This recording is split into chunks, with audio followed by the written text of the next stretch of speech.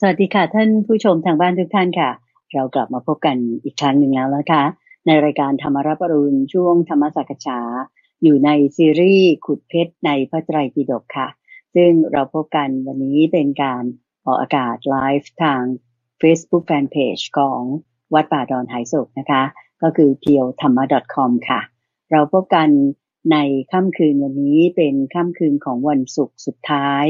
ของเดือนพฤศจิกายนค่ะศุกร์ที่29พฤศจิกายนปีพุทธศักราช2562นะคะก็เหมือนเช่นเคยค่ะทุกๆวันศุกร์ก็จะได้มาพบกับท่านผู้ชมท่านผู้ฟังทาง Facebook Live จากวัดป่าดอนไหโศกเช่นนี้พร้อมพระอาจารย์พระมหาไพบูลย์อภิปุโนนะคะจากนั้นเราก็จะนำเทปในค่ำคืนวันนี้ทางด้านของเสียงไปออกอากาศทางสถานีวิทยุกระจายเสียงแห่งประเทศไทยในเช้าวันพรุ่งนี้ในรายการธรรมรับอรุณช่วง 5:00 ถึง 6:00 เหมือนเช่นเคยค่ะเอาละค่ะเราก็ไปกราบพระอาจารย์พระมหาไพบูลย์อภิปุโนองค์พระอาจารย์ผู้อำนวยการศูนย์ปฏิบัติธรรมของวัดป่าดอนไหโศกกันเลยดีไหมคะท่านพร้อมอยู่แล้วที่กุฏิของท่านที่วัดป่าดอนไหโศกตั้งอยู่ที่ตำบลดอนไหโศกอำเภอหนองหานจังหวัดอุดรธานีที่จะพบกับท่านผู้ชมและท่านผู้ฟังทางบ้านกันในขณะนี้เลยนะคะกราบนมัสการเจ้าค่ะพระอาจารย์เจ้าค่ะเจริญพรเจริญพรสาธุเจ้าค่ะพบกันวันศุกร์ทุกวันศุกร์ 20:00 นในพระไตรปิฎกต่อนะเจ้าค่ะใช่เป็นนัดที่เราจะมาพบกันเพื่อที่จะทำการศึกษาพระไตรปิฎกที่เราจะต้องมาทำการศึกษาที่คุณใจเพราะว่าเป็นความรู้ที่เป็นแบบแผนแล้วก็เป็นการบังคับตัวเองด้วยคุณใจว่าอย่างตัวพระมหาไพบูลย์เนี่ยก็จะมาบันทึกรายการมาเล่าให้ท่านผู้ฟังท่านผู้ชมฟังเนี่ยตัวเองเนี่ยก็ต้องอ่านมาก่อนอันนี้เป็นการบังคับตัวเองเลยท่านผู้ฟังฟังรายการก็เป็นการบังคับตัวเองอีกเหมือนกันว่าฉันจะต้องมาศึกษามาทำความเข้าใจเนี่ยมันจะเป็นความรู้ที่กว้างขวางเป็นแบบแผนแล้วก็มีเรื่องราวบางทีตัวอาตมาเองเนี่ยถ้าไม่ได้บังคับตัวเองอย่างนี้นะคุณใจก็จะไม่ได้แบบไปศึกษาชนิดที่เป็นรูปแบบไปในรายละเอียดให้มันครบถ้วนเต็มที่ซึ่งบางเรื่องบางประเด็นก็จะหลุดไปแต่พอไปศึกษาให้ครบถ้วนเต็มที่ครบรอบแล้วเนี่ยพบว่าความรู้ของเรานี่ดีขึ้นมากท่านผู้ชมท่านผู้ฟังที่ฟังรายการเนี่ยก็คงจะพอสังเกตได้ว่าบางทีบางส่วนมันเหมือนกันบางทีบางส่วนมันแตกต่างกันส่วนที่เหมือนเรามีความเข้าใจเพิ่มขึ้นส่วนที่แตกต่างกันเรามีความเข้าใจที่แตกฉานมากขึ้นอันนี้เป็นเรื่องสำคัญอย่าคิดว่ามันซ้ำมันน่าเบื่ออย่าไปคิดอย่างนั้นอันนี้ไม่เป็นแต่ว่าทำให้ความรู้ของเรากว้างขวางแน่นอนเจ้าค่ะสำหรับโยมเองนี่ก็บางเรื่องที่สอดคล้องกันอย่างเรื่องราวอีกเรื่องนึงจะสอดคล้องเกี่ยวพันกับอีกท่านนึงอะไรอย่างเงี้ยนะคะโยมก็จะจำได้ว่าเนี่ยอันนี้พระอาจารย์เคยเล่ามาแล้วก็จะปฏิปต่อเรื่องกันก็ทำให้กว้างขวางขึ้นอย่างที่พระอาจารย์ว่าจริงๆนะเจ้าค่ะซึ่งในช่วงของวันศุกร์ไลฟ์ 20:00 นเนี่ยเราก็จะไปออกวันเสาร์ทางสวทแล้วก็จะเป็นรายการทางพอดแคสต์ที่เราเรียกว่าขุดเพชรในพระไตรปิฎกซึ่งจะอัปเดตกันทุกวันเสาร์ทุกวันเสาร์ตอน 5:00 นทีนี้วันนี้เราก็รู้เรื่องกันอยู่แล้วว่าเราจะพูดถึงเรื่องของอุบาสิกาซึ่งก็จะเป็นตอนที่จบครบถ้วนแล้วในหมวดของเอตทัคคะวรรคที่เรื่องเกี่ยวกับอัครสาวกต่างๆไม่ว่าจะเป็นภิกษุภิกษุณีอุบาสกอุบาสิกาผู้เลิศในด้านต่างๆวันนี้เราก็จะพูดถึง3ท่านด้วยกันในหัวข้อตอนนี้เราอยู่ในเล่มที่20นะคุณใจเป็นอังคุตรนิกายในเอกนิบาตข้อที่265 266แล้วก็267เจ้าค่ะโดย265นี่เป็นอุบาสิกาที่ชื่อว่ากาติยานีเธอนี้ก็เป็นเพื่อนกันกับอุบาสิกาในข้อที่267ชื่อว่ากาลีอันนี้ในข้อที่265เนี่ยกาติยานีเนี่ยเป็นเลิศในความที่เป็นผู้ที่มีความเลื่อมใสอย่างแน่นแฟ้นส่วนเพื่อนของเธอนางกาลี ก็เป็นผู้เลิศในความที่ผู้เลื่อมใสเพราะได้ยินได้ฟังตามกันมาโอเคนะซึ่งอาตมาจะเล่าสองท่านนี้ก็คงจะมีเรื่องราวที่จะเกี่ยวพันกันนะเจ้าค่ะใช่สองท่านนี้ไปด้วยกันหมายถึงว่าต่อกันแล้วส่วนในข้อ266ก็คืออุบาสิกาที่ชื่อว่านักกุลมาตอันนี้เป็นผู้เลิศกว่าอุบาสิกาทั้งหลายในความที่เป็นผู้กล่าวถ้อยคำให้เกิดความคุ้นเคยกันโอเคเรามาถึงเรื่องของอุบาสิกาสองท่านแรกที่เราจะพูดถึงในวันนี้คือในข้อ265และ265และ267เอาในข้อ265เนี่ยเรื่องราวตรงนี้เราจะได้เคยได้ยินได้ฟังในนิทานธรรมบทเกี่ยวกับเรื่องของท่านพระโสนกุติกนะท่านพระโสนกุติกนะนี่คือภิกษุที่มีความเลิศในความเป็นผู้มีวาจาไพเราะที่มีสมัยหนึ่งได้เคยไปนอนอยู่กุฏิด้วยกันกับพระพุทธเจ้าแล้วก็ได้เคยกล่าวธรรมะที่เป็นสรพัญญาเนี่ยให้พระพุทธเจ้าฟังพระพุทธเจ้าก็พอใจแล้วก็เลยได้ความเป็นผู้เลิศในการมีการกล่าววาจาไพเราะทีนี้ว่านางทั้งสองท่านเนี่ยเป็นเพื่อนกันในข้อ265กับ267โดย267เนี่ยคืออุบาสิกาที่ชื่อว่ากาลีเนี่ยนะกาลีเนี่ยจะมีหลายคนนะนางทาสีชื่อกาลีอุบาสิกากาลีหลายคนทีนี้กาลีไหนเราลองพูดถึงนี้กาลีที่อยู่ที่เมืองกุระคระหรือกุลคระก็ได้อ่านได้สองแบบคือเมืองทางตอนใต้ในปัจจันตชนบทแห่งหนึ่งท่านก็เป็นมารดาของพระโสนะทีนี้ก่อนที่จะไปถึงเรื่องของนางกาลีเนี่ยเอาเรื่องที่ท่านเรียงลำดับตามกันมาคือเรื่องของนางกาติยานีเนี่ยเป็นเพื่อนของนางกาลีเนี่ยเป็นแม่ของพระโสนกุติกนะโอเคนะตอนที่พระโสนกุติกนะแสดงธรรมให้พระพุทธเจ้าฟังเอาใหม่ก่อนคือหมายความว่าทั้ง3ท่านที่เรากำลังพูดถึงอยู่เนี่ยเราไล่มาตามลำดับดีกว่านะคุณใจนะเอาว่าตั้งความปรารถนามาในสมัยก่อนพระพุทธเจ้าปฐุมมุตระกันทุกท่านทุกคนเลยตั้งความปรารถนามาละโดยนางกาติยานีเนี่ยตั้งความปรารถนาในความที่จะเป็นผู้เห็นอุบาสิกาท่านหนึ่งที่มีความเลื่อมใสอย่างแน่นแฟ้นในพระพุทธเจ้าตัวเองก็อยากเป็นอย่างนั้นบ้างก็เลยตั้งความปรารถนามาทีนี้ในสมัยต่อมาในชาติล่าสุดนั้นก็เกิดในตระกูลเศรษฐีของเมืองกุลคระนครหรือจะอ่านว่ากุระคระนครก็ได้แล้วก็เติบโตมาก็เป็นสหายกับนางกาลีแต่ว่านางกาลีเนี่ยไม่ได้เป็นคนที่พื้นเมืองที่เมืองนั้นนางกาลีเนี่ยที่เป็นมารดาของท่านพระโสนกุติกนะเนี่ยเป็นคนมาจากเมืองราชคฤห์มาแต่งงานอยู่ที่เมืองกุลคระนครนี้แล้วก็เลยเป็นสหายกันก็คุ้นเคยกันเป็นเพื่อนกันแล้วก็โสนะเนี่ยตอนที่ยังไม่ได้บวชเนี่ยก็คุ้นเคยกับพระมหากัจจายนะก็รู้จักกับนางคนนี้คือกาติยานีนี้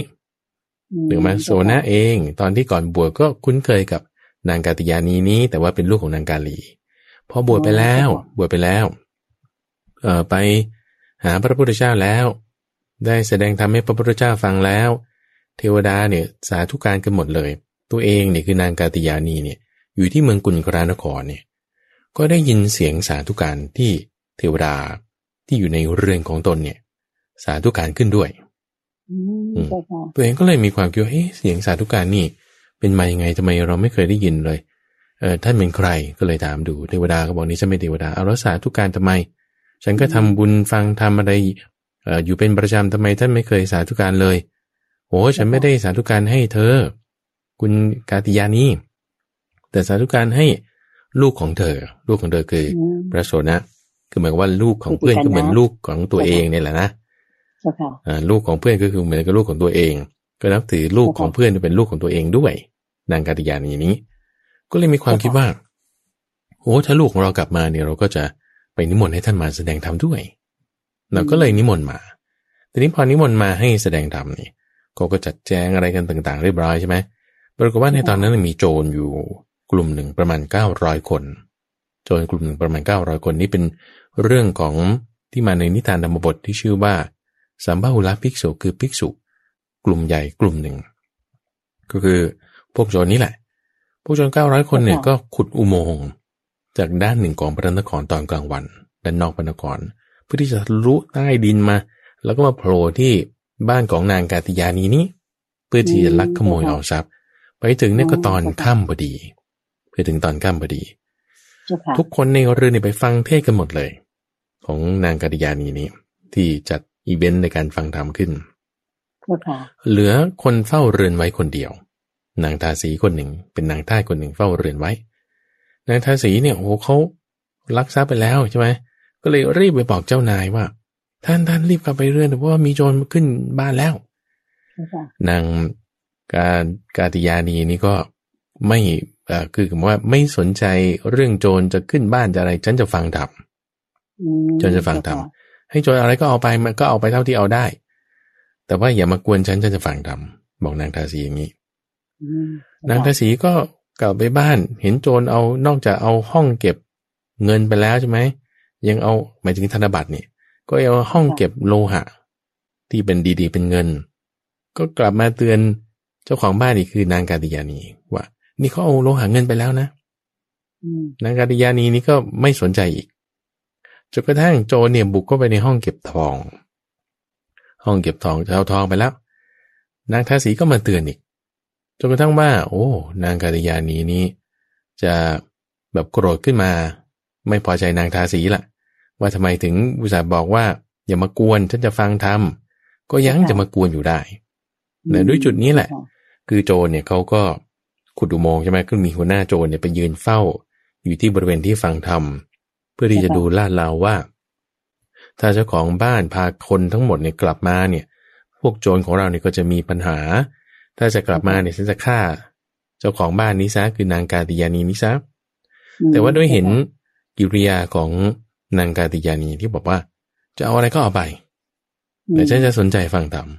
ขอฟังธรรมอย่างเดียวใช่จะเอาอะไรก็เอาไปเถิดใช่เพราะว่าเวลาเอาไปหนุ่มก็เอาได้ที่มือถือไปได้คิดว่าอย่างนี้นะหัวหน้าโจรเนี่ยก็เลยมีความศรัทธาในนางกาติยานีนี้เลือกที่จะฟังธรรมไม่เลือกที่จะปกป้องทรัพย์สินของตัวเองทรัพย์นี่มันเอาไปได้เฉพาะที่เห็นเท่านั้นแต่การฟังธรรมเนี่ยนี่คือนางกาติยานีเขาคิดอย่างนี้นะว่าการฟังธรรมแต่ละครั้งนี่มันหาได้ยากเพราะเมื่อก่อนนี่ก็อาศัยแต่ว่าได้ให้ทานเฉยๆแต่ว่าการจะได้ฟังธรรมที่มีความลึกซึ้งแบบเนี้ยหาไม่ได้ง่ายๆจะอะไรก็เอาไปฉันจะเอาสิ่งที่บอกว่าฉันยังไม่ได้ลักษณะการเพ่งแบบนี้มากกว่าใช่ลักษณะการเพ่งแบบนี้คุณใจคือเพ่งไปที่สามัญญผลสามัญญผลเนี่ยคือผลที่มันเหนือกว่าทรัพย์ธรรมดาที่เป็นแบบข้าวของเงินทองพวกนี้ทรัพย์ธรรมดาเนี่ยเขาก็ขโมยไปได้ถูกไฟไหม้ก็ทำลายได้เข้าไปกระเป๋าใครมันก็ฟังคนนั้นแล้วก็ยังสูญหายได้เสียได้แต่ว่าอริยทรัพย์เนี่ยขโมยกันไม่ได้แล้วก็มีค่ามากกว่ายิ่งใช้นี่ยิ่งเพิ่มนี่นะก็จึงนางเนี่ยจึงเห็นตรงจุดที่ว่าเป็นอริยทรัพย์ตรงนี้มีศรัทธามีศีลก็จึงไม่สนใจว่าพวกไอ้โจรเนี่ยมันจะเอาอะไรไปก็สนใจที่จะฟังธรรมหัวหน้าโจรเนี่ยฟังคำพูดของนางกาติยานีนี้แล้วก็รู้สึกว่าตัวเองเนี่ยโอ้เรานี่ไม่ได้เรื่องเลยขณะว่าคนเขายังไม่สนใจทรัพย์เรายังจะไปหาทรัพย์แบบนี้ก็เลยสั่งพวกลูกน้องว่าเอาเราเลิกซะเราเลิกเป็นโจรมีความศรัทธาในนางกาติยานีนี้เจ้าค่ะก็เลยมาขอโทษขอโพยแล้วก็ขอเลื่อมใสในลูกของนางกาติยานีคือท่านพระโสนกุติกนะนี่แหละแล้วก็เลยขอบวชขอท่านพระโสนกุติกนะเนี่ยบวชตรงจุดนี้ก็จึงเป็นพวกโจรที่มีจำนวน900บวชเป็นพระมีจำนวน900พระพุทธเจ้าก็จึงมาแสดงธรรมให้พวกภิกษุบวชใหม่ที่เมื่อก่อนเป็นโจรเนี่ยมาแสดงธรรมให้ฟังถึงจุดที่ว่าคนเราเนี่ยถ้ามีความเป็นอยู่ที่ไม่ดีต่อให้มีความเป็นอยู่ที่ไม่ดีมาก เจ้าค่ะไอ้ความที่มากนั่นน่ะไม่ได้จะมากไปกว่าความเป็นอยู่ที่ดีแม้น้อยสมมติความเป็นอยู่ที่ดีแม้แค่วันหนึ่งคืนหนึ่งเนี่ยยังดีกว่าชีวิตที่มากๆของคุณแล้วก็ไม่ได้ทำอะไรที่มันจะดีได้เปรียบเทียบให้เห็นส่วนต่างตรงนี้พอเปรียบเทียบให้เห็นส่วนต่างแล้วเนี่ยพวกโจรนี่ก็บรรลุธรรมเหมือนกันหมายถึงภิกษุที่บวชใหม่เหล่านั้น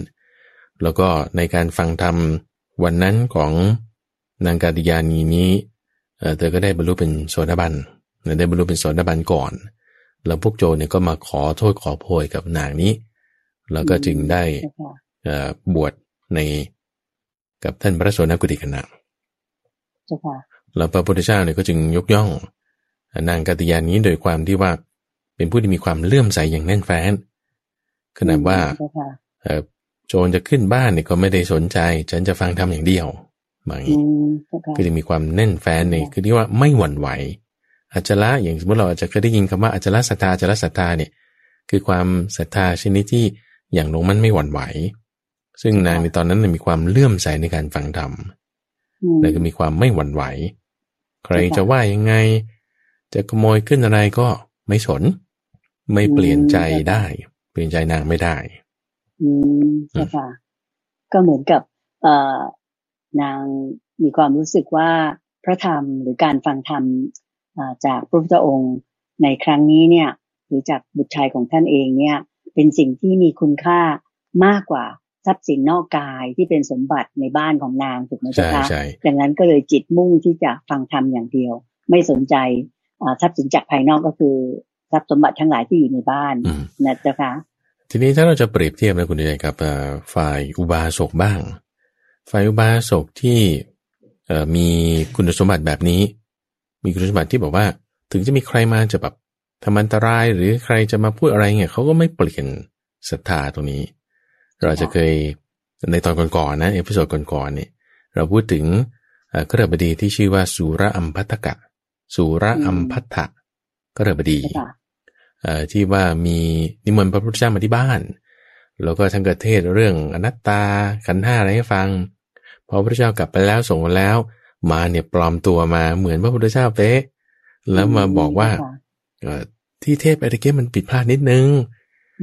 ขันธ์ห้านั้นมันมีที่เที่ยงมันมีอยู่อย่างเงี้ยนะสุรามภัตกานี่ก็ไม่ได้เชื่อตามไปคำบอกในความลวงของมานั้นนั่นก็เป็นผู้ที่มีความศรัทธาเหมือนกันยกย่องในความที่เป็นผู้มีศรัทธาหรือถ้าเราจะเปรียบเทียบกับฝ่ายของภิกษุฝ่ายของภิกษุที่แบบว่ามีศรัทธาสูงเลยก็ท่านพระรัตบาลที่ว่ากว่าจะได้บวชนี่ก็ต้องแบบว่า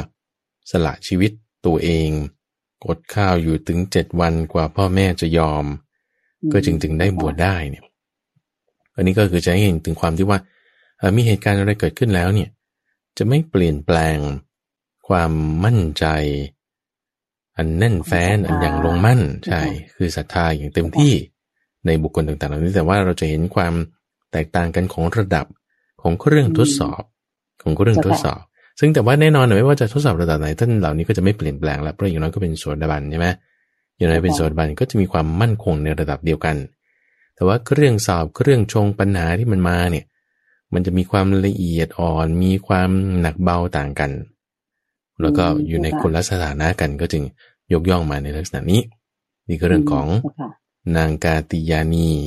อุบาสิกาผู้เลิศในด้านเลื่อมใสอย่างแน่นแฟ้นในข้อที่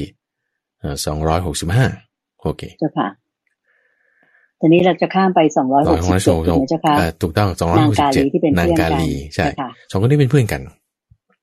เป็นเพื่อนกันแล้วก็ต้องมาถึงจุดที่ว่าเธอรู้จักกันได้ยังไงใช่ไหมกูรู้จักตอนที่ว่านางกาลีเนี่ยมาแต่งงานอยู่กับชาวกุลคระนครนี่เลยรู้จักกันแต่ว่านางกาลีนี้มาจากไหนนางกาลีเนี่ยมาจากเมืองราชกฤห์ความเดิมก็คือว่าก็ต้องได้ตั้งความปรารถนามาเหมือนกันในสมัยของพระพุทธเจ้าปทุมมุตระนางกาลีเนี่ยนะอุบาสิกาท่านนี้ท่านก็เห็นอุบาสิกาท่านหนึ่งที่ว่าเป็นผู้เลื่อมใสโดยการฟังตามกันมา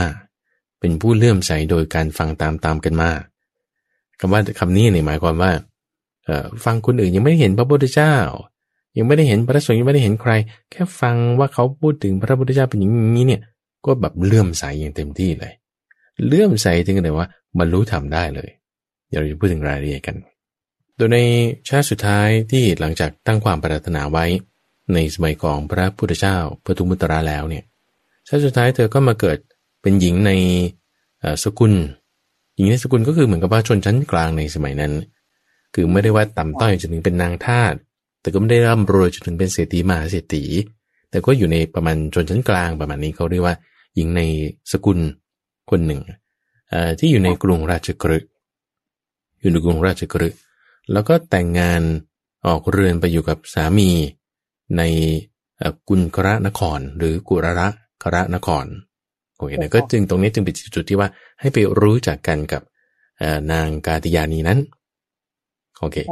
ทีนี้ว่าเธอผู้นี้เกิดมาตั้งแต่ก่อนที่พระพุทธเจ้าจะตรัสรู้แต่งงานออกเรือนไปเนี่ย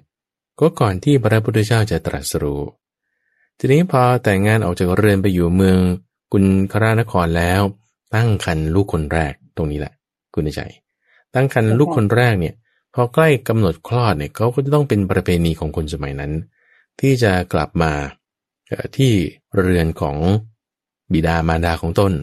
เพื่อที่จะคลอดลูกกลับมาคลอดที่บ้านของพ่อแม่ว่าอย่างนั้นเถอะใช่ใช่ภาษาชาวบ้านเรานะถูกต้องอันนี้เหมือนพระพุทธเจ้าตอนเป็นบริษัทนี่แหละเจ้าชายสิทธัตถะนะทำไมพระนางสิริมหามายาใช่ไหมที่เป็นพระมารดาเนี่ยทำไมไปคลอดลูกในกลางป่าลุมพินีเข้าใจไหมเพราะว่ากำลังเดินทางกลับเหมือนกันกำลังเดินทางกลับก็ไม่แน่ใจเหมือนกันว่าทำไมถึงไม่แบบรีบเดินทางไปตั้งแต่ตอนที่แบบคันยังไม่แก่คุณเดชเข้าใจไหม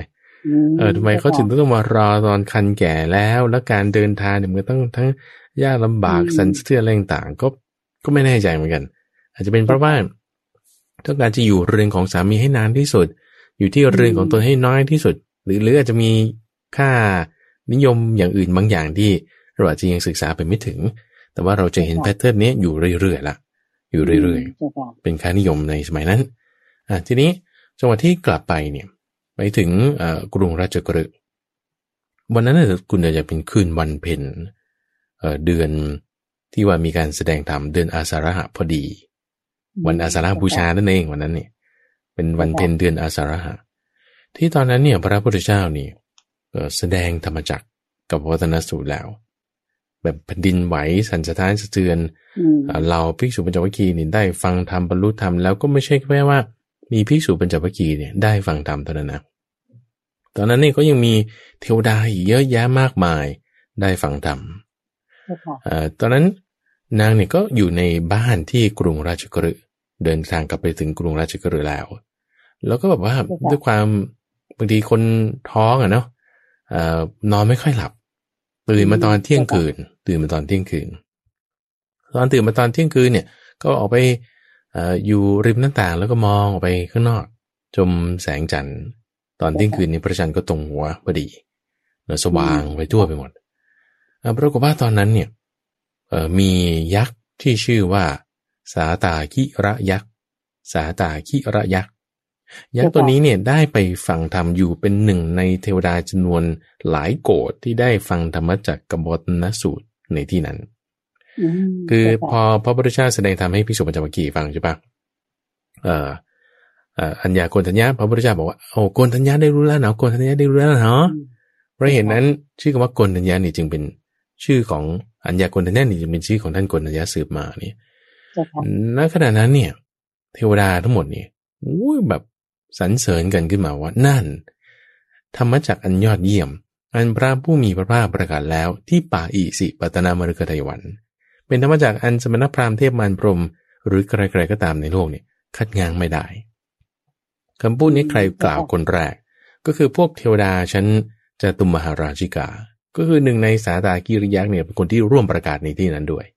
พอประกาศกล้องขึ้นเสร็จปุ๊บพวกเทวดาอยู่ชั้นดาวดึงก็ได้ฟังนั้นก็ประกาศขึ้นตามด้วยเทวดาชั้นดาวดึงได้ฟังนั้นก็ประกาศขึ้นแล้วพวกเทวดาชั้นสวรรค์เทวดาที่อยู่ในสวรรค์ชั้นยามาก็ได้ฟังด้วยแล้วก็ประกาศขึ้นตามนั้นอีกต่อไปก็ชั้นดุสิตจนถึงชั้นนิมารณดีจนถึงชั้น ปรินิมิตาสวัสดีจนถึงชั้นพรหมเลยนี่นะก็คือ10,000 โลกธาตุนี่สั่นสะท้านสะเทือนทีนี้บอกว่าพอในคืนนั้นเนี่ยสาตากิริยะร่วมประกาศธรรมะในวันนั้นกับคนอื่นเขาด้วยเนี่ยหมายถึงว่าได้ยินแล้วก็เปล่งร้องอุทานคำนี้ขึ้นมาใช่ปะเกิดเหตุอัศจรรย์ก็คือว่าดอกไม้บานสะพรั่งไปหมดทั่วทุกแห่งจนถึงป่าหิมพานต์นู่นเลยสาตากิริยะเนี่ยก็มาสำรวจดูว่าพระเทวดาเยอะมากในวันนั้นก็มาสำรวจดูว่าเพื่อนของตัวเองนี่คือพูดถึงสาตากิริยะนะที่มันจะมาเกี่ยวข้องกับนางกาลีคนนี้ว่าเพื่อนของตัวเองเนี่ยที่ชื่อว่าเหมวันตยักษ์เหมวันตยักษ์เนี่ยจะมีที่อยู่ที่ป่าหิมพานต์อยู่เป็นประจำเอาแล้วอยู่ไหนเนี่ยทำไมไม่ได้มาฟังธรรมกับเขาก็เลยบอกว่าคิดถึงสหายเพราะว่าตัวเองนี่ได้เห็นพระพุทธพระธรรมแล้วก็พระสงฆ์เกิดขึ้นตอนนั้นเนี่ยก็เป็นการที่พระภิกษุปัญจวัคคีย์หมายถึงท่านพระอัญญาโกณทัญญาเนี่ยได้ขอบวชละตัวเองเนี่ยก็เห็นประจักษ์แล้วว่ามีพุทโธธัมโมสังโฆนี่เกิดขึ้นละ1เห็นพระพุทธเจ้าใช่ไหม2เห็นธรรมจักรคือเรื่องของอริยสัจสี่ที่ท่านได้แสดงไว้3เห็นท่านพระอัญญาโกณทัญญาเนี่ยเป็นผู้ที่บวชแล้วมีดวงตาเห็นธรรมใช่เป็นท่านแรกนะคะถูกต้องแล้วเห็นพุทโธธัมโมสังโฆเนี่ยโอ้มันจิตใจนี่แบบยินดีร่าเริงมากนึกถึงเพื่อนก่อนคือเหมวันตยักษ์นี่อยู่ไหนไม่รู้แบบรีบเดินทางไปที่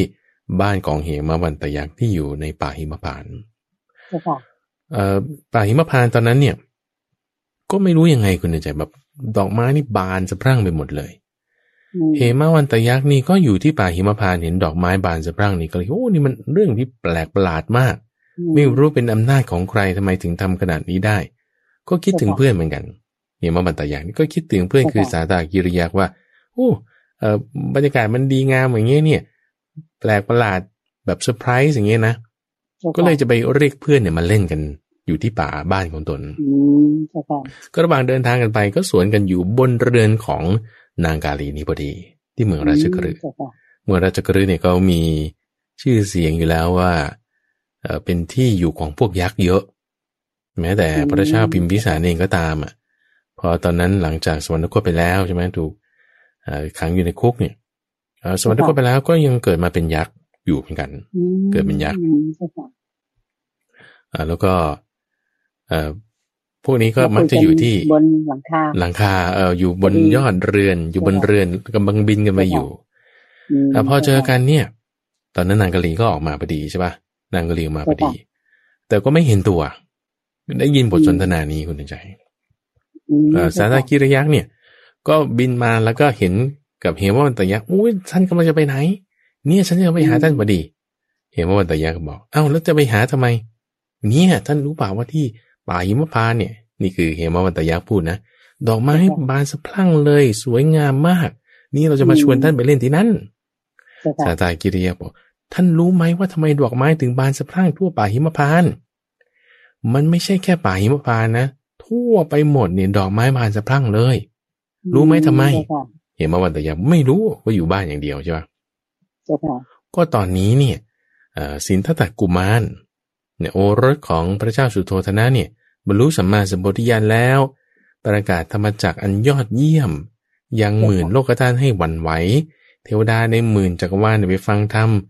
ไม่รู้เรื่องอะไรหรือเนี่ยว่าโอ้ยเราคิดว่าดอกไม้บานเฉพาะที่ป่าหิมพานต์ไม่ใช่มันบานทั่วไปหมดทั่วจักรวาลเพื่อที่จะเหมือนกับเป็นการสักการะเป็นการบูชาพระพุทธเจ้าคือเหมือนอย่างตอนที่พระพุทธเจ้าจะปรินิพพานนะคุณใจเราจะได้ยินพระพุทธเจ้าตรัสว่าดอกไม้ก็ต้นสาระก็มีดอกบานผลิผิดฤดูกาลโปรยลงมาใช่ไหมดอกไม้บานทั่วไปหมดไม่ใช่แค่นั้นยังมีดอกบรรทารพดอกไม้ต่างๆอีกที่เป็นของทิพย์ตกลงมาด้วยซึ่งก็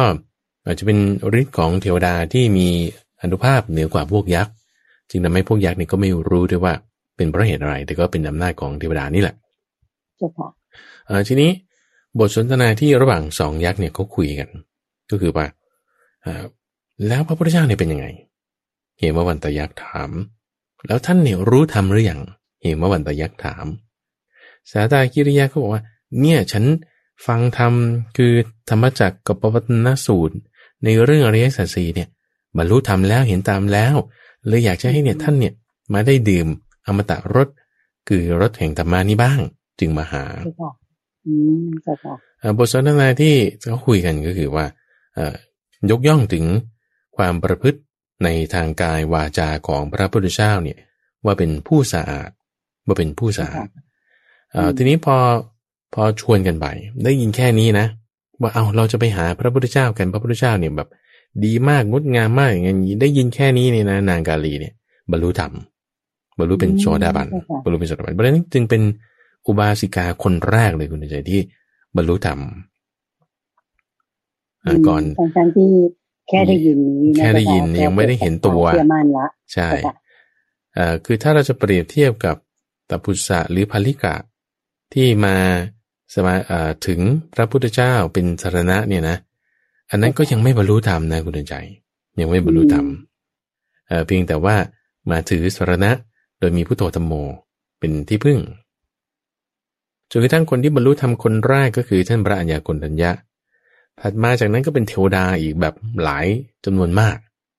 แล้วก็ถ้าเป็นอุบาสิกาที่เป็นมนุษย์เนี่ยก็มีนางกาลีนี้นั่นเองที่เป็นแม่ของท่านพระโสนะในตอนนั้นเนี่ยบรรลุธรรมนี่โสนะกุติกนะนี่ก็ยังอยู่ในท้องนะยังไม่ได้คลอดยังไม่คลอดจนกระทั่งมาถึงได้ฟังแล้วจนกระทั่งใกล้สว่างเนี่ยถึงได้คลอดออกมาคลอดออกมานี่ก็มีใจยินดีคลอดออกมาทีนี้ตอนนั้นก็บรรลุโสดาบันเลยบรรลุโสดาบันทีนี้เอามาพูดถึงความเป็นมาเป็นไปของสาตากิริยักษ์กับเหมวันตยักษ์ด้วยอีกนิดหนึ่งก็คือหลังจากที่ว่าชวนกันนะสองคนนี้ก็ชวนกันพากันไปหาพระพุทธเจ้าพากันหาพระพุทธเจ้าโดยสาตากิริยักษ์เนี่ยบอกข้อความนี้ด้วยว่าพระพุทธเจ้าเนี่ยไม่ถือเอาสิ่งของที่เจ้าของไม่ได้ให้อันนี้คือโฆษณาให้เหมวันตยักษ์ฟังก่อนว่าที่ฉันจะพาเธอไปพบเนี่ยเป็นคนแบบนี้นะหนึ่งไม่ได้ถือเอาสิ่งของที่เจ้าของไม่ได้ให้สำรวมแล้วในสัตว์ทั้งหลายทรงห่างไกลความประมาทเป็นผู้ตรัสรู้แล้วไม่ทรงละทิ้งยะฌานไม่ตรัสคำเท็จมีพระวาจาไม่หยาบคายไม่ตรัสคำส่อเสียดตรัสคำที่เป็นประโยชน์อย่างเดียวเพราะทรงกำหนดด้วยพระปริญญาพระองค์ไม่ทรงยินดีในกรรมทั้งหลายพระฤทัยของพระองค์ไม่ขุ่นมัวพระองค์ทรงล่วงได้หมดพระองค์ตรัสรู้แล้วทรงมีพระจักษุในธรรมทั้งหลายพระองค์ทรงถือพร้อมถึงพร้อมด้วยวิชชาและมีจรณะบริสุทธิ์อาสวะทั้งหลายสิ้นไปหมดพบใหม่ของพระองค์ไม่มีนะก็ตรงคืออาตมาคิดว่าด้วยข้อความนี้นางกาลีนี่ก็ได้ยินเหมือนกันถึงความเลิศความประเสริฐของพระพุทธเจ้าเนี่ยนะก็จึงได้บรรลุธรรมจุดนี้ตอนนี้ก็พากันไปหาพระพุทธเจ้าและเหมวันตยักษ์ด้วยเหมวันตยักษ์เนี่ยก็ถามพระพุทธเจ้าเข้าไปเฝ้าแล้วก็ถามคำถามว่าเมื่ออะไรเกิดขึ้นโลกจึงเกิดขึ้นโลกย่อมกระทำความเฉยคิดในอะไรโลกยึดถืออะไรเมื่อมีอะไรโลกจึงเดือดร้อนอันนี้พระพุทธเจ้าก็จึงตอบให้กับเหมวันตยักษ์บอกว่าเมื่ออายตนะภายในและภายนอกทั้งหกเกิดขึ้นโลกจึงเกิดขึ้นโลกย่อมกระทำความเฉยชิดในอายตนะภายในและภายนอกโลกยึดถืออายตนะภายในและภายนอกทั้งหกเมื่ออายตนะภายในและภายนอกทั้งหกมีโลกจึงเดือดร้อนอันนี้ก็คือยกเรื่องอายตนะภายในและภายนอกทั้งหกเนี่ยเป็นเรื่องของโลกเป็นเรื่องของโลกเหมวันตยักษ์นี่ได้ฟังเรื่องนี้แล้วก็รู้สึกว่าสบายใจดีใจเข้าใจธรรมะก็บรรลุโสดาบันเหมือนกันแล้วก็ได้ขอถึงพระพุทธพระธรรมพระสงฆ์เป็นที่พึ่งตรงนี้เรื่องของยักษ์สองตนที่มาทำให้นางกาลีเนี่ยเป็นอริยสาวิกาคนแรกใช่ด้วยความจุดนี้นะจึงทำให้นางนี้เป็นผู้เลิศได้ในเรื่องของการฟังตามกันมาแค่ได้ฟังเองแล้วก็จากคนอื่นด้วยก็จึงบรรลุธรรมเจ้าค่ะคล้ายๆบรรลุธรรมด้วยการที่ ได้ฟังคนอื่นเขาเล่าหรือพูดถึงองค์พระสัมมาสัมพุทธเจ้าว่าท่านทรงสั่งสอนอย่างไรประกาศเรียกว่าธรรมจักรกับปวัตตนสูตรถูกไหมเจ้าค่ะพระอาจารย์เจ้าค่ะพอเล่าฟังแค่นี้ก็บรรลุธรรมเลยก็เรียกว่ามีความศรัทธาในองค์พระสัมมาสัมพุทธเจ้าพระพุทธพระธรรมพระสงฆ์นั่นเองนะเจ้าค่ะ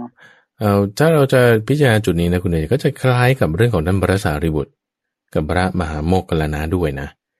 ที่ว่าท่านพระสารีบุตรตอนนั้นเนี่ยยังเป็นมานพเป็นบริพชกชื่ออุปติสสะเนี่ยท่านก็ได้ฟังจากพระอัสสชิแค่นั้นเองได้ฟังแบบว่าไม่ได้ยาวปานนี้เลยนะแบบแค่2 บรรทัดคาถาเดียวพูดถึงว่าทำอะไรพระมหาสมณะเนี่ยตรัสทำอย่างไรทำอะไรนั้นเกิดแต่เหตุดับไปก็เพราะว่าเหตุนั้นนะคือคาถาที่เราจะได้ยินว่าคาถาเยธัมมาเนี่ยได้ฟังแค่สั้นๆเนี่ยบรรลุเป็นโสดาบันเลยนะด้วยความแจ่มแจ้งเนี่ยเป็น100 นัยยะพันนัยยะนี่บอกว่าสั้นกว่าแล้วก็ได้บรรลุเป็นโสดาบันด้วยนี่อันนี้คือแบบว่าคือท่านพระสารีบุตรเนี่ยท่านเป็นเลิศในความเป็นผู้มีปัญญามากแล้วไงเข้าใจไหมแต่พระพุทธเจ้ายกย่องจุดนั้นแพทเทิร์นตรงนี้ก็จะคล้ายๆกันในความที่ว่าฟังจากคนอื่นมาแล้วตัวเองก็ได้บรรลุธรรมขึ้นมาโดยยังไม่เห็นตัวด้วยซ้ำยังไม่ได้บวชด้วยซ้ำนี่นะข้อนี้พระมหาโมคคัลลานะตอนยังไม่ได้บวชก็ได้ฟังจากท่านพระสารีบุตรตอนยังไม่ได้บวชเหมือนกันบรรลุเป็นโสดาบันเหมือนกันอีกอย่างเงี้ยนะก็ฟังต่อกันคือเหมือนว่าเป็นคือบางคนจะคิดว่าเราต้องฟังสิ่งที่เป็นพระพุทธเจ้าตรัสพระพุทธเจ้าตรัสแต่ว่าเรามาดูข้อความตรงนี้เนี่ยเป็นข้อมูลมือ2มือ3ด้วยซ้ำโอเคสาตากิริยักษ์ฟังข้อมูลมือ1จากพระพุทธเจ้าใช่ไหมตัวเองมาพูดต่อให้เหมวันตยักษ์ฟังเนี่ยตัวเองเป็นคนมือ2แล้วไงเข้าใจตัวเองเป็นคนมือ2พูดให้เขาฟังเนี่ยข้อมูลที่พูดเนี่ยไม่เหมือนเป๊ะที่พระพุทธเจ้าตรัสด้วยซ้ำตัวเองแล้วแต่อัฏฐานี่เหมือนกันอยู่เข้ากันได้อยู่พูดให้คนหนึ่งฟังอีกคนหนึ่งแบบไม่ได้ตั้งใจให้เขาฟังแต่เขาฟังอยู่ด้วยเขายังบรรลุได้นี่เป็นอย่างนี้แต่มาของพระพุทธเจ้าเนี่ยมันดีอย่างนี้จริงใหญ่จริงๆนะเจ้าค่ะก็เป็น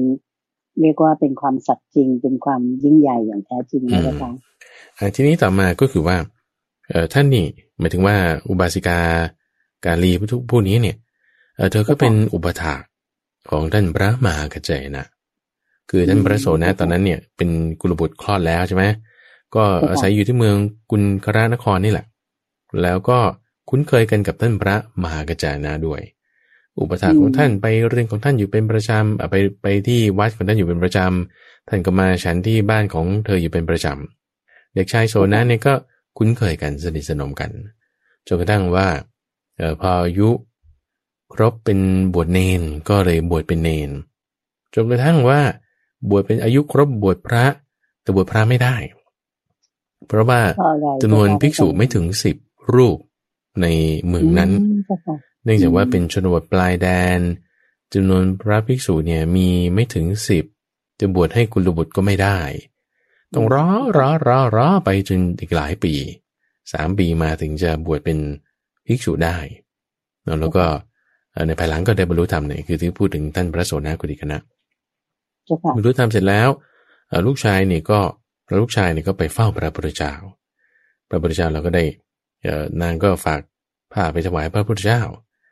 แล้วก็เลยได้พระโสนะเนี่ยก็ได้ขอว่าความที่ว่ากุลบุตรที่ถ้าอยู่ในชนบทปลายแดนเนี่ยจะสามารถบวชพระได้โดยมีแค่5 รูปก็พอโดยไม่ต้องมีถึง10 รูปอ๋อใช่ค่ะก็คือในสมัยเริ่มแรกก็จะมีกฎว่าเวลาจะมีการบวชนั้นก็จะต้องมีพระภิกษุอย่างน้อยที่สุด10 รูปที่จะร่วมพิธีในการบวชให้ถูกไหมเจ้าค่ะใช่ก็เลยเป็นจุดที่ว่าขอว่าสัก5 รูปก็พอเพื่อที่จะสามารถบวชได้นะเจ้าค่ะสำหรับท่านโสนกุฎิกนะนี้เพราะฉะนั้นอย่างเมืองไทยเราเนี่ยอยู่นอกมัชฌิมาประเทศนี่คือบริเวณอินเดียบริเวณโดยรอบประมาณที่พระพุทธเจ้าตรัสรู้นั้นเนี่ยประเทศไทยจริงๆเราอยู่นอกเขตนั้นเพราะนั้นเนี่ยประเทศไทยจริงๆถ้าจะบวชพระเนี่ย5 รูปก็ได้5 รูปก็ได้แต่ว่าที่เราเห็นอยู่เนี่ยจะมีพระที่มากกว่านั้นเคยมาคือแบบว่าก็เสริมเข้าไปแต่โดยทางพระวินัยแล้วเนี่ยน้อยที่สุดนี่แค่5 รูปน้อยที่สุดนี่แค่5 รูปโอเคแล้วก็เรื่องราวก็เป็นมาอย่างนี้ก็คือว่าพระโสนะไป หาพระพุทธเจ้าไม่มีที่พักก็เลยได้ไปนอนอยู่ในกุฏิเดียวกันกับพระพุทธเจ้าพอถึงยามสุดท้ายลุกขึ้นแล้วก็ได้ท่องกล่าวธรรมที่ท่านพระมหากัจจายนะเคยสอนไว้โดยกล่าวเป็นบทสรปัญญาพระพุทธเจ้าก็ได้ฟังแล้วก็เลยรู้สึกสาธุด้วยเทวดาที่อยู่ที่เมืองกุณกรานครเนี่ยก็เลยสาธุด้วยก็เลยรู้กันว่าอ๋อลูกนี่แสดงธรรมได้เนี่ยก็จึงขอให้ลูกเนี่ยมาแสดงธรรมด้วย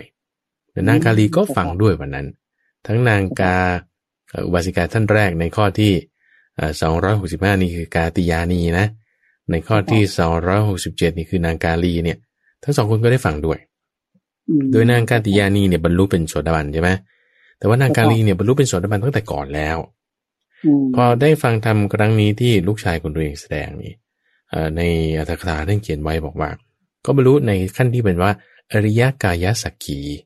อริยกายสักขีกายสักขีเนี่ยคือหมายถึงว่าผู้ที่เห็นกายเข้าใจกายตามความเป็นจริง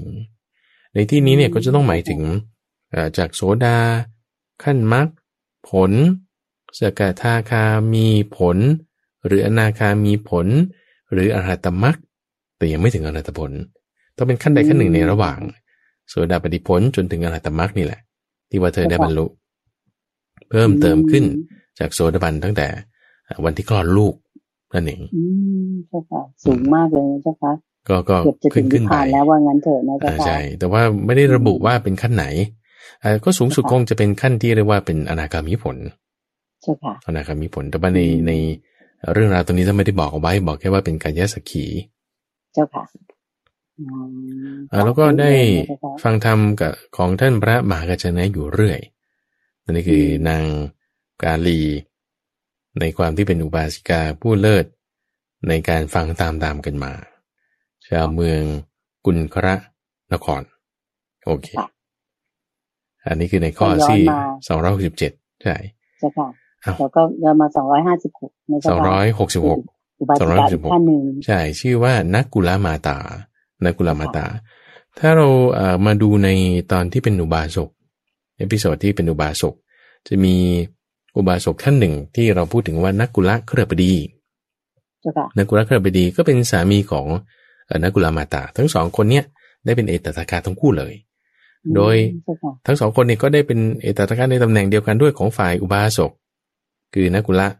เครือปดีของฝ่ายอุบาสิกาก็คือนักกุลมาตาในความที่เป็นผู้เลิศในการกล่าวคำคุ้นเคยกล่าวคำคุ้นเคยนั้นในเรื่องนี้เนี่ยก็คือว่าทั้งสองคนเคยเกิดเป็นพ่อเคยเกิดเป็นคือหมายถึงว่าผู้ชายเกิดเป็นพ่อนะผู้หญิงเกิดเป็นแม่เนี่ยนะ500 ชาติเป็นอาเป็นปู่เป็นลุงนะคือในกรณีของนักกุลบิดา500 ชาติ500 ชาติแม้แต่นักกุลมาตาเนี่ยก็เคยเกิดเป็นแม่ของพระพุทธเจ้าตอนที่เป็นโพธิสัตว์เนี่ยนะ500 ชาติเป็นน้าเป็นย่าเป็นป้านี่อีก500 ชาติ500 ชาตินะจึงเห็นพระพุทธเจ้าครั้งแรกเลยว่าลูกเลยนี่ลูกเลยภิกษุก็งงกันเลยว่าเอ้าพ่อแม่ของพระพุทธเจ้าไม่ใช่พระเจ้าสุโธทนะหรือพระนางสีหรือมหามายาไม่ใช่เหรอแล้วทำไมพระพุทธเจ้าเนี่ยถึงไม่พูดอะไรให้เขาเรียกให้เขาอุปถัมภ์เป็นอย่างนี้อยู่ได้อย่างเงี้ยนะไม่อธิบายให้เขาฟังแต่ว่าก็ด้วยเหตุนี้แหละก็จึงไม่ได้ว่าอะไรแล้วก็ได้พอทั้งสองคนพบพระพุทธเจ้าครั้งแรกได้ถวายอาหารได้ฟังธรรมแล้วก็ได้บรรลุเป็นโสดาบันจุดหนึ่งในความที่น่าสนใจของทั้งคู่นี้ก็คือว่าตอนแก่เฒ่าเนี่ยมีอยู่สมัยหนึ่งที่ทั้งสองคนเนี่ยไปเฝ้าพระพุทธเจ้าแล้วก็ฝ่ายที่เป็นสามีกราบทูลกับพระพุทธเจ้าบอกว่าตั้งแต่แต่งงานกันมาเนี่ยตั้งแต่ยังเป็นหนุ่มเป็นสาวกันอยู่เนี่ยฝ่ายสามีเนี่ยไม่เคยรู้สึกว่าจะได้ประพฤตินอกใจฝ่ายที่เป็นภรรยาเลยแม้แต่นิดเดียวไม่ต้องพูดถึงว่าจะทำเพราะว่าแค่คิดก็ไม่คิดแล้วแล้วก็ทั้งสองคนเนี้ยมีความปรารถนาว่าจะได้ไปพบกันในทั้งชาตินี้แล้วก็ชาติหน้าด้วยชาตินี้คือหมายว่าให้อยู่ไปจนแก่เฒ่าไปเลยอย่างเงี้ยนะแล้วก็ชาติหน้าด้วยแม้แต่ว่าฝ่ายที่เป็นภรรยาก็กราบทูลอย่างเดียวกัน ตั้งแต่แต่งงานมาเนี่ยฉันไม่ได้เคยคิดว่าจะไปถึงชายอื่นเลยไม่ต้องพูดถึงว่าแม้จะกระทำก็เป็นอย่างนี้เหมือนกันพระพุทธเจ้าก็จึงบอกว่าเนี่ยด้วยคุณธรรม4อย่างคือถ้ากฤหบดีชายหนุ่มหรือหญิงสาวที่หวังจะพบกันในชาตินี้และชาติหน้าก็ต้องมี1ศรัทธาเสมอกันมีศีลเสมอกันมีจาคะเสมอกันแล้วก็มีปัญญาเสมอกัน4อย่างนี้เสมอกันก็จะพบในทั้งชาตินี้แล้วก็พบในทั้งชาติหน้าต่อไปด้วยเจ้าค่ะพบกันทุกๆชาติไปว่าอย่างนั้นเถอะเพราะว่ามีความเสมอกันดังนั้นก็เลยเป็นผลบุญที่จะต้องเจอกันแน่นอนเพราะทำดีเสมอกันเท่ากันว่างั้นเถอะนะเจ้าค่ะคือถ้าควรเป็นคู่กันใช่ไหมเจ้าค่ะใช่ถ้าสมมติว่าแบบไม่เสมอกันคุณใจเช่นว่าคนหนึ่งมีศรัทธามากคนหนึ่งมีศรัทธาน้อยคนหนึ่งมีจาคะน้อยคนหนึ่งมีจาคะมากอย่างเงี้ยจะทำให้เขาไปเกิดในสวรรค์ที่ไม่ต่อเท่ากันอย่างเงี้ยซึ่งอายุก็จะต่างกันทำให้เวลาลงมาเกิดแล้วก็จะไม่เจอกันละคลายเคลื่อนไปละโอเคนะอย่างสมมติคนที่ทำบุญมากจิตใจสูงจนเป็นสมาธิคุณไปเกิดเป็นชั้นพรหมส่วนอีกคนหนึ่งทำบุญประมาณแค่นี้ไปเกิดเป็นชั้นดุสิตหรือว่าชั้นดาวดึงอย่างนี้เป็นต้นเนี่ยเจ้าค่ะก็ต่ำลงมาอยู่นานไปกว่าอีกดูสินี่มาเกิดเป็นอีกกี่รอบแล้วไม่รู้ก็ไม่ได้เจอกันแล้วอย่างเงี้ยก็คลาดกันไปเนาะจุดนี้ก็จุดหนึ่งแล้วก็จุดที่2ที่น่าสนใจก็คือว่าฝ่ายภรรยาคุณดิฉัยคือนางดากุลมาตาเนี่ยก็ได้ตอนนั้นไปคุยกับสามีตอนนั้นเนี่ยป่วยจนกระทั่งบอกว่ามาล่อแล้วไม่ว่าจะรู้จะรอดไม่รอดล่ะก็เลยบอกสามีบอกว่าจริงๆข้อนี้เป็นข้อที่ถ้าสมมติคนรักกันเนี่ยพูดกันได้เลยนะว่าถ้าท่านตายไปแล้วเนี่ยหมายถึงภรรยาบอกกับสามีนะฝ่ายสามีเนี่ยก็คงจะกังวลใจว่าถ้าฉันตายไปแล้วเนี่ยเมียฉันอยู่ยังไงก็ใช่ไหมฝ่ายภรรยาก็เลยบอกว่าท่านอย่าได้มีความกังวลเลยถ้าท่านตายไปแล้วเนี่ยฉันเลี้ยงตัวเองได้เพราะว่าฉันมีความรู้ในการปั่นกลอได้ทำขนสัตว์ฉันสามารถเลี้ยงดูครอบครัวดำรงชีวิตครองเรือนอยู่ต่อได้ในข้อที่1ข้อที่2เนี่ยท่านอย่าไปห่วงว่าถ้าท่านตายไปแล้วเนี่ยจะไปหาสามีใหม่เพราะว่าฉันเนี่ยไม่คิดจะไปหาสามีใหม่หรอกฉันอยู่เคร่งครัดประพฤติในจารีตมาตลอดตั้งแต่อายุ16 ปีไม่ได้คิดจะนอกใจท่านแล้วไม่ต้องพูดถึงว่าจะทำทางกายถึงแม้ท่านตายไปก็ไม่คิดในข้อที่2นี้จะไปหาผัวใหม่ไม่คิดข้อที่3ท่านอย่าไปกังวลเลยนะว่าถ้าฉันตายแล้วเนี่ยฉันจะไม่ไปหาพระพุทธเจ้าไม่ได้จะคิดว่าจะไปหาภิกษุสงฆ์อีกเพราะว่าฉันนี่มีระลึกถึงพระพุทธเจ้าระลึกถึงพระสงฆ์อยู่เป็นประจำคือเจริญพุทธานุสติเจริญสังฆานุสติอยู่เป็นประจำข้อที่4เนี่ยท่านอย่าไปกังวลนะว่าถ้าท่านตายไปแล้วเนี่ยฉันจะไม่ได้รักษาศีลเพราะฉันจะรักษาศีลอย่างดีเลยฉันนี่เป็นผู้ที่บอกว่ายินดีในศีลในบรรดาสาวิกาของพระพุทธเจ้าเนี่ยฉันนี่เป็นหนึ่งในผู้ที่ทำศีลให้เป็นบริบูรณ์แล้วแน่นอนนี่คือในข้อที่4แล้วก็ที่5ก็คือพูดถึงความสงบในใจเพราะว่าตอนนั้นเนี่ยพอมีศีลแล้วก็จะมีความไม่ร้อนใจเป็นอานิสงส์ที่มุ่งหมายได้พอมีความไม่ร้อนใจก็จะมีปีติมีปราโมทย์มีความสงบในใจจะไม่ได้แบบวุ่นวายใจว่าทำไมผัวตายไปแล้วหรือติบนนั่นนี่ไม่เป็นเธอจะสบายใจอยู่ได้นี่คือในข้อที่5แล้วก็ที่6นี่ก็คือว่าถ้าบอกว่าท่านจะมากังวลใจว่าถ้าท่านตายไปแล้วฉันเนี่ยจะไม่ได้มีที่พึ่งจะยังแบบว่ามีความไม่มั่นใจในพระพุทธพระธรรมพระสงฆ์อย่าไปคิดอย่างนั้นเพราะว่าฉันนี่มีความแกล้วกล้าแล้วพ้นความสงสัยแล้วพูดง่ายคือพูดว่าตัวเองเป็นโสดาบันทางอ้อมนะมีความมั่นใจแล้วเนี่ยธรรมะเป็นอย่างนี้ไม่ต้องกังวลเลยทีนี้พอพูด6ข้อนี้แล้วคุณเดินใจสามีนี่ก็แบบสบายใจละไอ้เวทนาอะไรที่แบบเกิดขึ้นในกายเนี่ยก็สงบระงับลงอันนี้เป็นเรื่องที่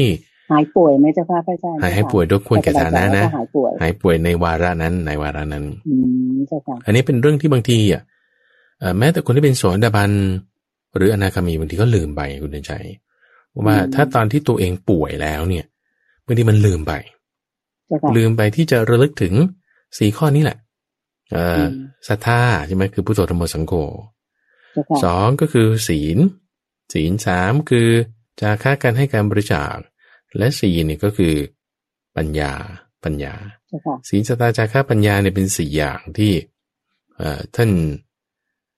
เจ้ามหานามสักยะเคยไปถามพระพุทธเจ้าว่าเอาถ้ามีอุบาสกป่วยไข้เราจะไปเตือนอุบาสกที่ป่วยไข้อยู่ผู้มีปัญญาว่า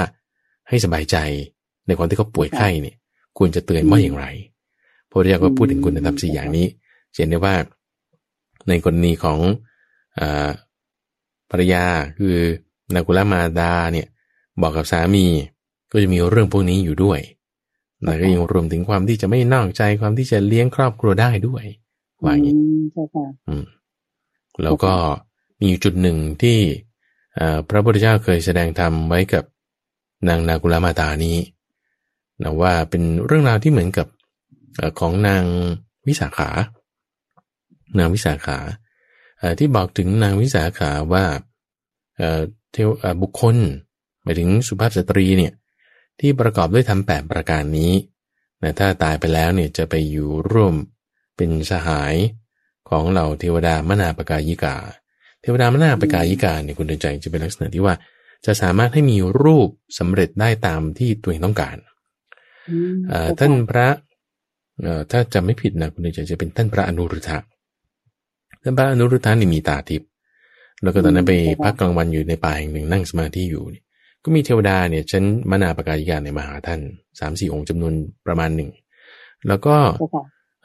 มาคุยให้ท่านพระอนุรุทธะฟังว่าเนี่ยฉันมาจากที่เนี่ยจะสามารถทำให้รูปเป็นสำเร็จยังไงก็ได้ท่านพระอนุรุทธะก็เลยคิดว่างั้นให้สำเร็จเป็นสีเขียวพวกเทวดานี่ก็เปลี่ยนเป็นสีเขียวไปหมดเลยทั้งเครื่องแต่งกายทั้งสีผิวอะไรต่างๆงั้นให้เป็นสีเหลืองพวกนี้ก็เปลี่ยนเป็นสีเหลืองหมดเลยหลังจากนั้นพวกนี้ก็ขับร้องเล่นดนตรีเนี่ยไพเราะมากจึงต้องบอกว่าถ้าทำให้คนที่แบบไม่ได้สำรวมอินทรีย์ต้องเคลิบเคลิ้มเพลินหลงไหลแน่นอนท่านพระอนุรุทธะก็เลยแบบก้มหน้าแบบมองไปทางอื่นนะคือไม่อยากดูกันละเล่นไงนึกออกไหมพระสงฆ์เนี่ยจะไม่ดูกันละเล่นเป็นค่าศึกแก่กุศลธรรมพวกเทวดาเหล่านั้นเห็นสังเกตว่าท่านมีใจไม่ยินดีในการกระทำของเราก็เลยหายไปก็เลยไปเล่าเรื่องนี้ให้พระพุทธเจ้าฟังพระพุทธเจ้าก็เลยบอกว่าเนี่ยด้วยกรรม8อย่างนี้การกระทำ8อย่างนี้จะทำให้สุภาพสตรีที่ว่าตายจากโลกนี้ไปเนี่ยจะไปเกิดร่วมกับเทวดาเหล่าชั้นมนาปกายิกานั่นก็คือ1เกี่ยวกับการที่ว่าเอื้อเฟื้อสามี2เคารพในสามี3ทำกิจการงานในบ้าน4ช่วยเหลือหมายว่าคนที่เกี่ยวเนื่องด้วยสามีเช่นถ้ากรรมกรคนใช้ก็รู้ดูแลว่าเขาทำงานหรือยังไม่ได้ทำใครป่วยใครใคร่ก็รู้จักจัดหาการงานต่างๆในข้อที่4ข้อที่5นี่ก็แบ่งของกินให้บุคคลนั้นตามสมควรข้อที่6นี่ก็รู้จักในการที่จะรักษาทรัพย์สินของสามีที่หามาได้ไม่เป็นคนเล่นการพนันไม่เป็นคนขโมยแล้วก็ที่7ก็คือนับถือพระพุทธพระธรรมพระสงฆ์แล้วก็มีศีลส่วนข้อที่8นี่เป็นเรื่องของจาคะด้วยคุณธรรม8อย่างนี้ก็จะไปอยู่ในเทวดาพวกมนาปกายิกาเรื่องราวก็จบตรงนี้คุณใจเจ้าค่ะเจ้าค่ะก็เป็นอันว่าวันนี้พระอาจารย์ก็เมตตาที่จะมาเล่าให้ฟังเป็นการปิดจ็อบก็คือหมดละอุบาสิกาหมดแล้วถูกไหมเจ้าค่ะที่เป็นเอตทัคคะครบทุกท่านแล้วแต่ว่าซีรีส์ของเรานี้ยังไม่จบนะซีรีส์เรายังไม่จบซีรีส์เราก็จะต่อไปอีกเป็นเรื่องที่น่าสนใจในคุณธรรมต่างๆที่เขาจัดมาเป็นชุดเราจะเห็นรูปแบบของการที่ครูบาอาจารย์ในสมัยก่อนเนี่ยท่านรวบรวมข้อมูลให้เปรียบเทียบไม่เห็นส่วนต่างแล้วก็จัดกลุ่มข้อมูลกันนี่เราจะคือมาในเอพิโซดหน้าเนี่ยที่เราจะเริ่มเป็นเหมือนก็เป็นซีซั่นใหม่ในความที่เราจบแล้วนะเรื่องของเอตทัคคะต่างๆเรื่องของพระพุทธพระธรรมพระสงฆ์แล้วนะตอนนี้เราก็จะมาต่อเรื่องของธรรมะที่จะเป็นกรุ๊ปเป็นหมวดเปรียบเทียบความแตกต่างกันเอาไว้ในเอพิโซดถัดไปในวันนี้ก็คือสรุปเรื่องของอุบาสกอุบาสิกาที่เป็นเอตทัคคะต่างๆแล้วเราก็ได้ความรู้กันไปเปรียบเทียบเรื่องราวกันที่มาในทั้งธรรมบท ทั้งในส่วนที่เป็นพระสูตรนะแล้วก็ยังมีจุดหนึ่งคุณใจที่พระพุทธเจ้าเนี่ยได้เคยยกย่องเหล่าสาวกเหล่านี้ในวาระอื่นๆใช่ไหมถ้าเราอ้อนวอนถ้าเราจะอ้อนวอนขอร้องว่าให้ฉันเป็นอย่างนั้นอย่างนี้เนี่ยเราควรจะอ้อนวอนขอร้องในความที่ว่าถ้าเป็นภิกษุคุณควรจะอ้อนวอนขอร้องให้เป็นเหมือนกับท่านพระสารีบุตรหรือท่านพระมหาโมคคัลลานะถ้าเป็นภิกษุณีแล้วก็ควรจะให้เหมือนกับอัครสาวกที่เป็นภิกษุณีคือนางอุบลวรรณาและนางเขมาสองท่านถ้าเป็นอุบาสกแล้วก็จะให้เหมือนกับจิตตคฤบดีแล้วก็คฤบดีที่เป็นอัครสาวกสองท่านแล้วก็ถ้าเป็นอุบาสิกาใช่ไหมก็คือเหมือนกับอัครอุบาสิกาสองท่านนี่ก็คือเป็นผู้เลิศในทั้งฝ่ายภิกษุภิกษุณีอุบาสกอุบาสิกาดังนี้เจ้าค่ะสาธุเจ้าค่ะก็เรียกว่าท่านผู้ฟังและท่านผู้ชมที่ตามรับชมรายการอยู่ในขณะนี้ก็พลาดไม่ได้สำหรับขุดเพชรในพระไตรปิฎกในสัปดาห์หน้าวันเวลาเดียวกันนี้นะคะซึ่งพระอาจารย์พระมหาไพบูลย์อภิปุโนองค์พระอาจารย์ผู้อำนวยการศูนย์ปฏิบัติธรรมของวัดป่าดอนหายโศกจะได้หยิบยกมาเล่าให้ฟังกันต่อเข้าสู่ซีซั่นใหม่ซึ่งคิดว่าน่าสนใจกันเหมือนเดิมสำหรับวันนี้โยมคิดว่าเวลาของเราหมดลงแล้วเจ้าค่ะพระอาจารย์เจ้าค่ะก็โยมขออนุญาตที่จะนำญาติโยมทั้งหลายกราบขอบพระคุณและกราบนมัสการลาพระอาจารย์พระมหาไพบูลย์อภิปุโนและพระเดชพระคุณหลวงพ่อดร.สะอาดทิโตภโสหรือท่านพระครูสิทธิปภากรท่านเจ้าอาวาสของวัดป่าดอนหายโศกองค์พระอาจารย์ใหญ่ของพวกเราทุกคนเพียงแค่นี้นะเจ้าค่ะจนกว่าจะพบกันใหม่ในขุดเพชรในพระไตรปิฎกวันเวลาเดียวกันนี้สัปดาห์หน้าเจ้าค่ะกราบขอบพระคุณและกราบนมัสการลาเจ้าค่ะพระอาจารย์เจ้าค่ะเรียนพรสาธุเจ้าค่ะ